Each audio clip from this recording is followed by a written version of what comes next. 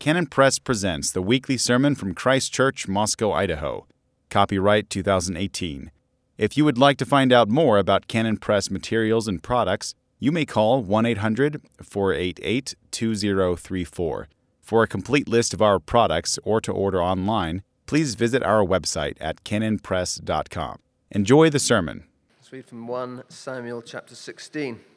And the Lord said to Samuel, "How long will you mourn for Saul, seeing I have rejected him from reigning over Israel? Fill your horn with oil and go. I am sending you to Jesse the Bethlehemite, for I have provided myself a king among his sons." And Samuel said, "How can I go? If Saul hears it, he will kill me." And the Lord said, "Take a heifer with you and say, I have come to sacrifice to the Lord. Then invite Jesse to the sacrifice, and I will show you what you shall do. You shall anoint for me the one I named to you." So Samuel did what the Lord said and went to Bethlehem, and the elders of the town trembled at his coming and said, "Do you come peaceably?" And he said, "Peaceably I have come to sacrifice to the Lord. Sanctify yourselves and come with me to the sacrifice." Then he sanctified Jesse and his sons and invited them to the sacrifice. So it was when they came that he looked at Eliab and said, "Surely the Lord's anointed is before him." But the Lord said to Samuel, "Do not look at his appearance or at the height of his stature, because I have refused him. For the Lord does not see as man sees, for man looks at the outward appearance, but the Lord looks at the heart." So Jesse called Abinadab and made him pass before Samuel, and he said, "Neither has the Lord chosen this one." Then Jesse made Shammah pass by, and he said, "Neither has the Lord chosen this one." Thus Jesse made 7 of his sons pass before Samuel, and Samuel said to Jesse, "The Lord has not chosen these." And Samuel said to Jesse, "Are all the young men here?" And he said, "There remains yet the youngest, and there he is, keeping the sheep." And Samuel said to Jesse, "Send and bring him, for we will not sit down till he comes here." So he sent and brought him in. Now he was ruddy, with bright eyes, and good-looking. And the Lord said, "Arise, anoint him, for this is the one." Then Samuel took the horn of oil and anointed him in the midst of his brothers, and the Spirit of the Lord came upon David from that day forward. So Samuel arose and went to Ramah. Father, this is your word, and we look to you and to you alone to teach us. Father, would you open our eyes and lead us and give us understanding of heart, that we may see Christ and be changed more into his likeness. And we pray it in his name. Amen. Ecclesiastes tells us that in a number of different ways that ending well matters. In fact, the implications running through the book is that starting well is easier, ending well is much more of a challenge, but far more important. As one verse says, "The end of a matter is better than its beginning. The patient in spirit is better than the proud in spirit." Patience will help you end well, pride will not.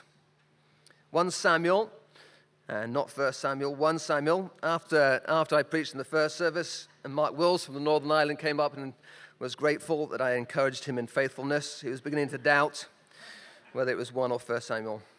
We're grateful for small fruit coming out of sermons, encouraging the remnant. 1 Samuel is a transition point in the history of Israel. Eli and his household, a transition to Samuel. Judges, the end of Judges, and the move to monarchy. And then the transition from the house of Saul to the house of David. In 1 Samuel 16, Samuel's life itself and his ministry is coming to an end, along with Saul's rule and David's kingship, and the Davidic kingdom is just beginning. And so 1 Samuel 16 is an ideal lens for us to be able to see the end of a matter, that is Samuel's life and ministry, and the beginning of a matter, David and his rule. As we'll see, Samuel perhaps does not end so well. David does begin well. For us at Christ Church, this is an important lesson to learn. We are entering, biblically speaking, the second generation. We celebrated 40 years just a couple of years ago. We are in the near future, the Lord willing, and in God's timing and provision, transitioning from the field house and what has been a nomadic existence for 40 years to our own building. The generation that has labored to this point will be passing on the baton to the next generation. And we want to remain faithful. And we want to pass on that inheritance, an inheritance of faithfulness. And so we want to end well. We want to end as we began. And patience is the key to that, not pride. In order to set 1 Samuel 16 in its right context, we need to pick up the themes and threads that the book lays for us in the preceding 16 chapters. And the two main themes are that of seeing and that of sight, and the issues of the heart. Those are the two threads that weave their way through. Okay, Samuel's life is coming to an end. We hear nothing more of Samuel except for a brief moment in 1 Samuel chapter 19, and then we hear of his death in 1 Samuel 25. This is the end of Samuel's life. And the themes of sight and the heart come to a point in 1 Samuel 16 as his life ends. And so before we get to 1 Samuel 16, you're going to need to follow closely and carefully as we weave our way through the preceding 16 chapters. So if you have a Bible, follow through. We're going to be going through and tracing these threads so we can really understand the point that the author is trying to make as he brings these threads to a conclusion in 1 Samuel 16. The whole story begins with Elkanah going up to Shiloh as a faithful man with his two wives, one who is fertile and has children, the other Hannah who doesn't. And Hannah, in her distress and anguish of spirit, goes to the tabernacle and is praying before God, a godly woman, a godly, anguished prayer. And Eli, who is the high priest, who is the Levite over the tabernacle, interprets her anguish as drunkenness. It literally says he guards her mouth. Guarding of the tabernacle is a Levitical duty, but he relies on his own understanding of his limited sight to reach a judgment that is 180 degrees from the truth. A godly, anguished prayer interpreted as drunkenness. Later Eli is said to be a man whose eyesight is poor. His physical eyesight has been preceded by spiritual blindness in the context of Hannah's and how he interpreted her prayer. Samuel is born to Hannah in response to that prayer. He is placed in accordance to the vow that Hannah made. He is placed in the household of Eli to serve in the tabernacle. He is placed into a failing household of priests. He is placed into an unfaithful household of priests. And in one sense, he is in comparison there, David, as we will see later, is placed into Saul's household. God raises up the faithfulness of David in the midst of an unfaithful household, just as he does with Samuel in the unfaithful household of Eli. Eli's sons are rotten. In 1 Samuel 2, it tells us their rottenness. Now the sons of Eli, verse 12, were corrupt, and they did not know the Lord. They were corrupt, and they did not know the Lord. They would steal from the sacrifices to make themselves fat. Whereas Samuel, the young Samuel, in contrast, in verse 18, ministered before the Lord, even as a child, wearing a linen ephod. Samuel appears in contrast to Hophni and Phinehas. This perhaps gives us a little bit of an insight, that chapter on Eli's quick judgment of Hannah. He lives in a household, he oversees a household that is ruled by its appetites. Their lust for food, for women. And when he sees a godly, anguished woman in the tabernacle, he interprets her actions in light of his own household. She must be ruled by her appetites. Drunkenness is the conclusion. It is easy. It is not uncommon for the failings of our own lives, the failings of our own households. We then use those and we interpret all other actions in light of that reality. In verse 29, it tells us that Eli has honored his sons over and above honoring God. And as a result, in verse 35, God says through an unnamed man of God, "I'll raise up for myself a faithful priest who shall do according to what is in my heart and in my mind. I will build him a sure house, and he shall walk before my anointed forever." Judgment is falling on this blind priest's household, and God says, "I will raise up one who will do according to my heart, who is faithful." A priest will be raised up who will be chosen by God, but also will be qualitatively different to Eli and his household. He'll be of a different type of man. He will do according to my heart. His heart will be after my heart. Will do what my heart desires. And of course, we also have the striking contrast. When Samuel grows up, we find in 1 Samuel 8 that Samuel's sons actually resemble Eli's sons. Israel doesn't want Samuel's sons judging over them because they take bribes and pervert justice. Yet Samuel is not rejected as Eli is rejected. Now, when we get to 1 Samuel chapter 9, Samuel meets Saul for the first time in a humorous story that Saul is traipsing around looking for donkeys, and his servant suggests they go and find the local prophet, and they bring him a gift. There's a play on words there, which seems to be a subtle criticism of the way prophecy was working in Israel at the time. Someone you bring a gift to get an answer.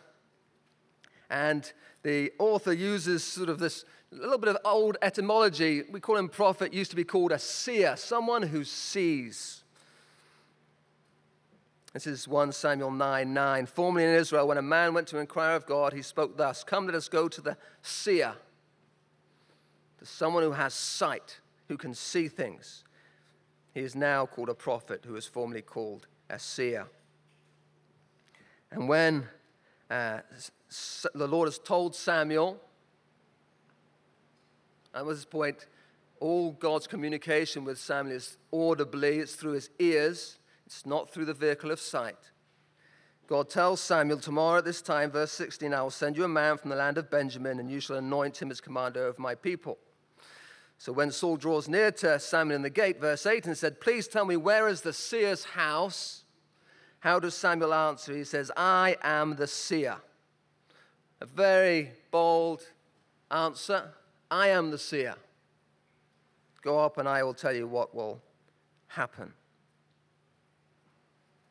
So you have the author drawing us attention to sight and heart. And when Saul anoints Samuel as king in 1 Samuel 10:24, he presents Saul, and Samuel said to all the people, "Do you see him?"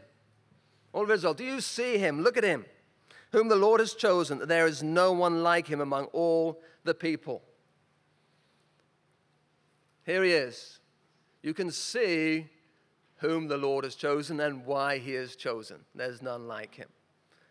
That is available to the sight of Israel in Samuel's presentation, it would seem. But as the story progresses, it's clear that things don't go well. And soon Samuel is overseeing the transition from Saul's kingship to David's kingship. Saul disobeys God, and he does it because of what? Verse 11 of chapter 13, "And Samuel said, 'What have you done?' And Saul said, 'Well, when I saw that the people were scattered from me and that you did not come within the days appointed, then I said, this is going to happen, and I felt compelled to offer a burnt offering and sacrifice. And Samuel says, you have done foolishly. You have not kept the commandment of the Lord your God. You saw, you reached a judgment, and you have done foolishly. You have not obeyed the commandment of the Lord. And what is the result? Now your kingdom shall not continue. The Lord has sought for himself a man after his own heart. And the Lord has commanded him to be the commander over his people because you have not kept what the Lord commanded you.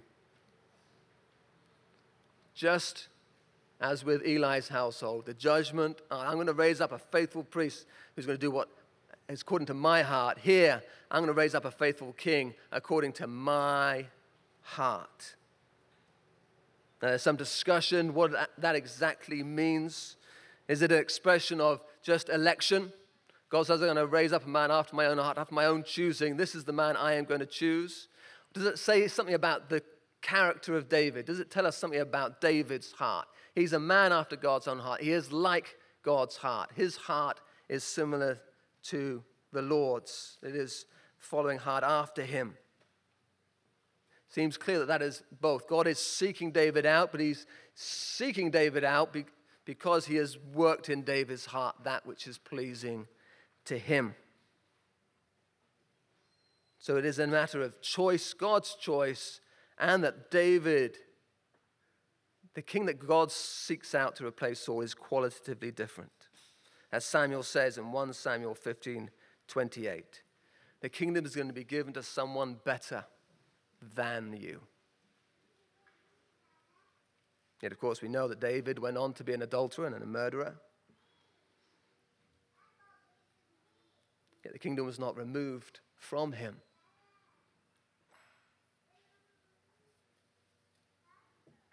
So as we see these threads, as we see these key words and these key ideas, let's go to the text that we read at the beginning, 1 Samuel 16, and see where all these threads come together in a way that critiques and humbles Samuel. The context of 1 Samuel 16 is Saul. Saul has been rejected, and yet Samuel is mourning for him, and seemingly mourning excessively. God says, why?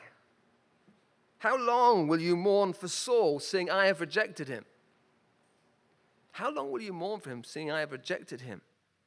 I have provided myself a king among the sons of Jesse. Literally, I have seen a king for myself.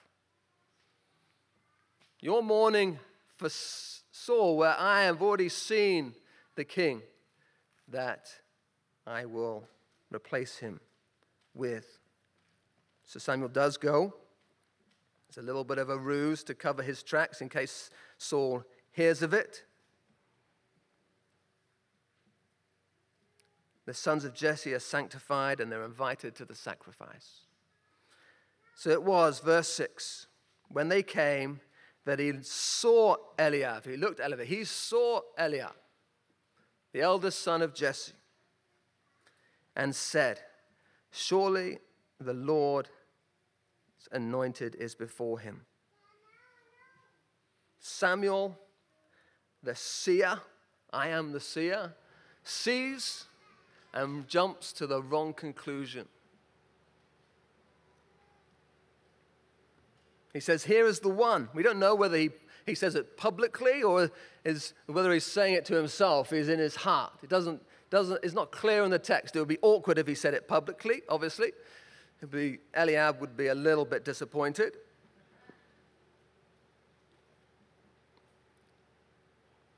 Having had this thread of seeing all the way through and Samuel declaring himself confidently to be the seer, he's clearly not the seer he thought he was. He associates Saul's chosenness with God's chosenness as something you can see. And he could not be more wrong. As one commentator puts it, he is a sightless seer. He is a seer who cannot see. Not accurately.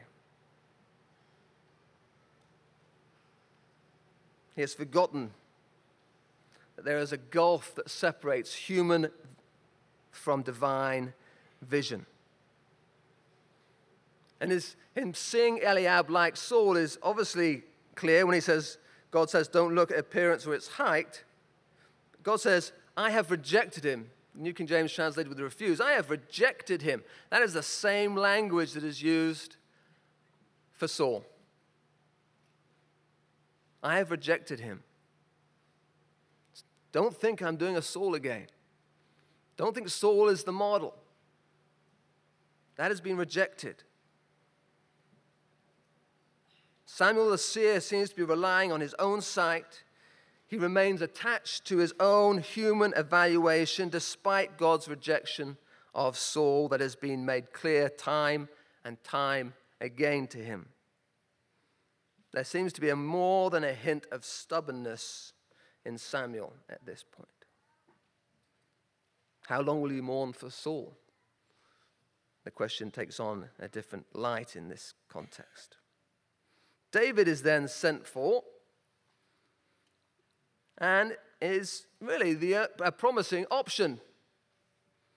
Logic could have worked it out that this was the one, seeing he is the only son left. And God has already said there's going to be a king among Jesse's things. And he is the youngest or smallest, and we'll discuss that term in a minute.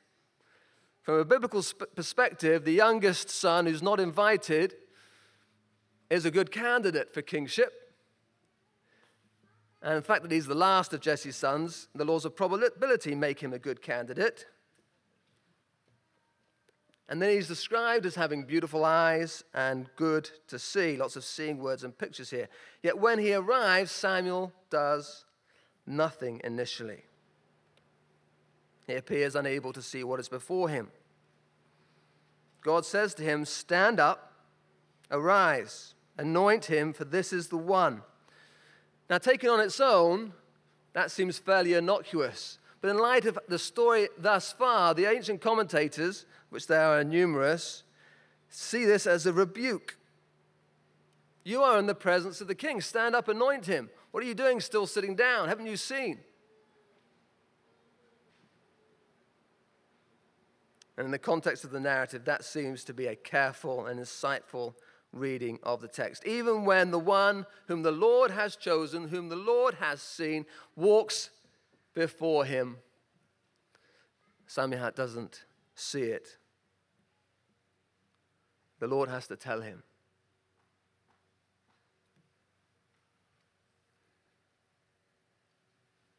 And verse 7 obviously is the key. The Lord says to Samuel, do not look at his appearance. For why? Because man looks at the outward appearance, but the Lord looks at the heart. The way the English is presented there, you have man looks on the outside, but the Lord looks at the heart. So the difference between divine vision and human vision is the extent of the vision. We can only see external things.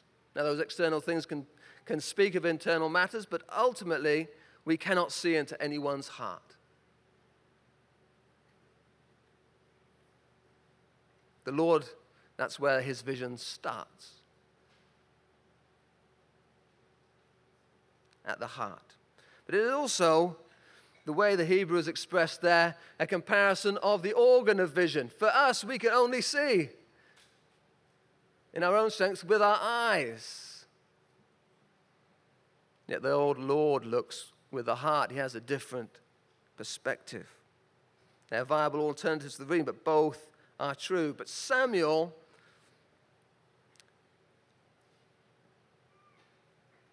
hasn't got that right. And so 1 Samuel 16 presents Samuel as the sightless seer, but he anoints the man after God's heart, whom God has seen, but no one else has. He is chosen by God. He is qualitatively different to those who have gone before, But at this moment in time and in history, it is invisible to those physical eyes looking at the time. Only God saw what qualified David to be the king. And so we need to move on to David's beginnings, because this is his beginnings, before we apply this all to us. David is said in verse 9 to be the youngest. Verse 11. There remains yet the youngest, and there he is keeping the sheep. So all 7 sons have passed before Samuel, and then Samuel goes, none of these have the Lord has chosen. Are there any more? And he says, well, the youngest is out keeping the sheep. So David is the 8th son. Now in 1 Chronicles 2:15, and I'll leave it for you to look up later, we have the genealogy of Jesse, and Jesse is said to have 7 sons, and David is the 7th. So we have a conflict between Chronicles and Samuel. Samuel says Jesse has 8 sons, David is the youngest. Chronicles says David is the 7th, and the 8th isn't mentioned. How do we resolve this? Well, the Hebrew word that's translated youngest could also be the smallest, or have the idea of insignificance, the least. And it seems that is what the situation is. That is the way of resolving it. David isn't the youngest son, but he is considered the insignificant one. He may be the smallest in stature as well. Why isn't David invited to the feast? Jesse has been told to bring all his sons. Why isn't David there? Why is David left with the sheep? Remember the story in 1 Samuel chapter 17. David is doing the packed lunch run. You call it a sack lunch, I think. We call it packed lunch. For the older 3 guys who are doing the serious men work in the army of Israel, but they're not really doing it, just standing there quivering. But Eliab says, what? Who have you left those few sheep with? So not only is he sidelined to look after the sheep, there's really not very many sheep as well. I mean, it's not an impressive sheep farm that they're running. David seems to be sidelined, rejected. He is not considered worth noticing or even inviting to the feast. Stick with those few sheep.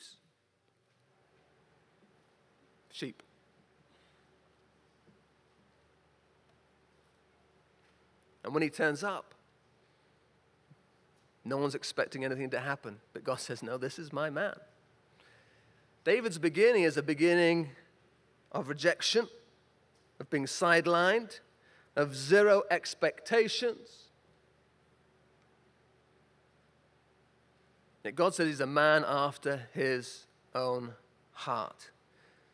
So what we do know, though, therefore, is that David didn't waste this rejection. He bore it faithfully. He allowed God to deal with his heart during those years in the field. He obviously learned to kill lions and bears in preparation for Goliath, but he was learning far more, but none of which was visible to the physical eyes of those around. When God chooses David, he is choosing someone like his own heart. The heart matters. Eli had the position, but not the heart. He honored his sons over and above God. Saul had the gifts and the talents and the impressive physique and the position, but lacked the heart. David, it seems, had none of those things to the physical eye, but he did have the right heart. God had worked on it. And that's what set him apart. And yet no one recognized him at the time. But that is whom God chose. But not even Samuel could see it. Samuel the seer, who started well in one sense in a similar context, having to learn faithfulness in a very difficult context.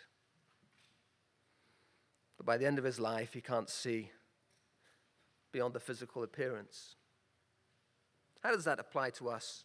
How does all this, as we draw to a close? Well, regarding ourselves as a church and as individuals, we need to realize that the heart matters. That's where God places the value. What can be seen, less so. No matter how gifted we are, and how many talents we have, and how successful we are, if our heart is wrong, the fate of Eli and Saul awaits us. Where do we focus our energies? Where do we focus our attention?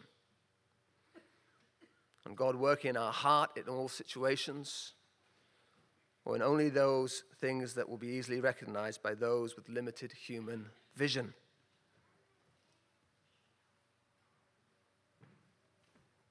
Whether we are exalted or abased, because God, in his providence, raises some up and not others. So whether we're exalted or abased, make sure you don't waste what God has asked of you and the position that God has put you in. Lean into it and allow God to work on your heart. And that work happens in secret. That work happens behind closed doors. It is not easily visible. Lean into Christ. Allow him to make your heart in conformity to his. What about regarding how we see? We have to remember that there is a gulf between divine vision and human vision. We are prone to rush to conclusions based on what we see and what we hear. And in one sense, we are trained to do so in this age more than any other. The age of the internet, social media, 24 hours news. We need to respond now. We need to come to a judgment now. We need to make a decision now. Time is no longer seen as a valuable commodity. Remember, a fool is quick to give his opinion. We see most situations from a distance and pronounce before the Lord is X and Y. This is what the Lord is doing. And we base our judgments on that which we can see with our eyes, success, gifts, or every other form of worldly assessments, whether it's dress or speech or manner, whatever it may be. And therefore we elevate on occasions. We're in danger of elevating Saul's. And we leave David's with a few sheep in the field. And as the preacher told us, which we quoted at the beginning from Ecclesiastes, we do so out of pride. I am the seer, said Samuel. And then couldn't see beyond the end of his nose when the Lord's anointed was standing before him. And the older we are, the more prone we are to it. We have been round the block. We have seen God's blessing. We have history. We cease to be patient and we become proud. And then we see that people are different. They think differently. And we judge accordingly. And God steps in and says, no, stand up. This vessel I have chosen. He, she, they are like me. They are after my heart. They just don't happen to be like you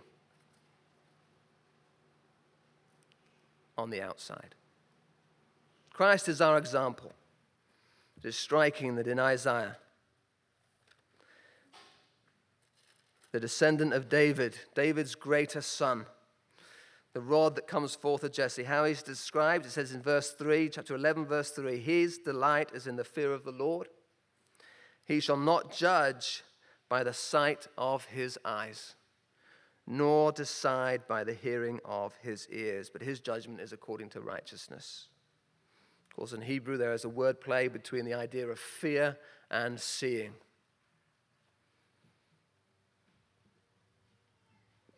There's a word play between the two.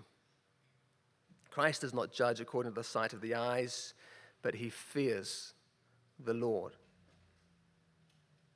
Do we want to see properly? Do we want to end well in the way we see and in the way our hearts work? Do we want to see properly? Do you want to judge according to true judgment? Well, don't trust your eyes. Look to Christ. Fear God and be patient. And in doing so, by God's grace, we won't do a Samuel, but we will end well, and it will all be by his grace. Let's pray. Father, we are grateful for the gift of your word. We are grateful for the challenges that it sets before us. Father, we pray in the circumstances that you set us, that we would be those who lean into them and allow you to work in our hearts, to bring them into conformity with your heart, that we may change into Christ-likeness. And Father, with regards to our sight and our judgment, Father, may we turn our eyes to Christ first and last, beginning and end, when we fear you. And may our judgment be according to truth and righteousness. Amen. You may be seated.